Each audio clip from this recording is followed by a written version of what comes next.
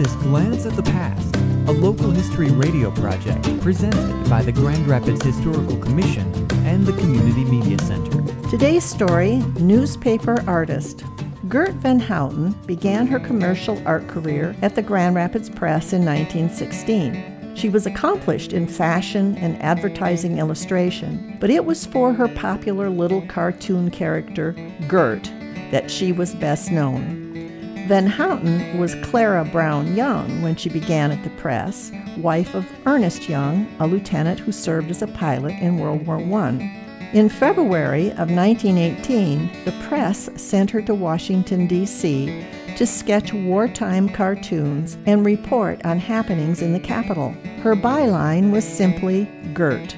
As the wife of an officer, she was admitted to Walter Reed Hospital when she required emergency surgery, and she spent a long convalescence among the war wounded. Propped up in her hospital bed, she began work on a series of Liberty Loan cartoons.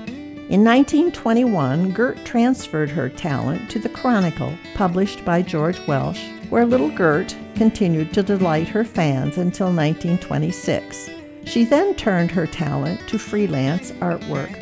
Perhaps her greatest piece of work was the design for the well-loved memorial to John Ball at John Ball Park. The bronze sculpture by the Italian artist Copini stands as a monument to her artistic ability. For this, she received the princely sum of $20. Returning in 1972 from California, where she had lived for many years, Gert Van Houten, at the age of 80, again created cartoons for a newspaper, The Interpreter, owned by her old friend, George Welsh. For more information about Grand Rapids history, visit the Grand Rapids Historical Commission website at historygrandrapids.org.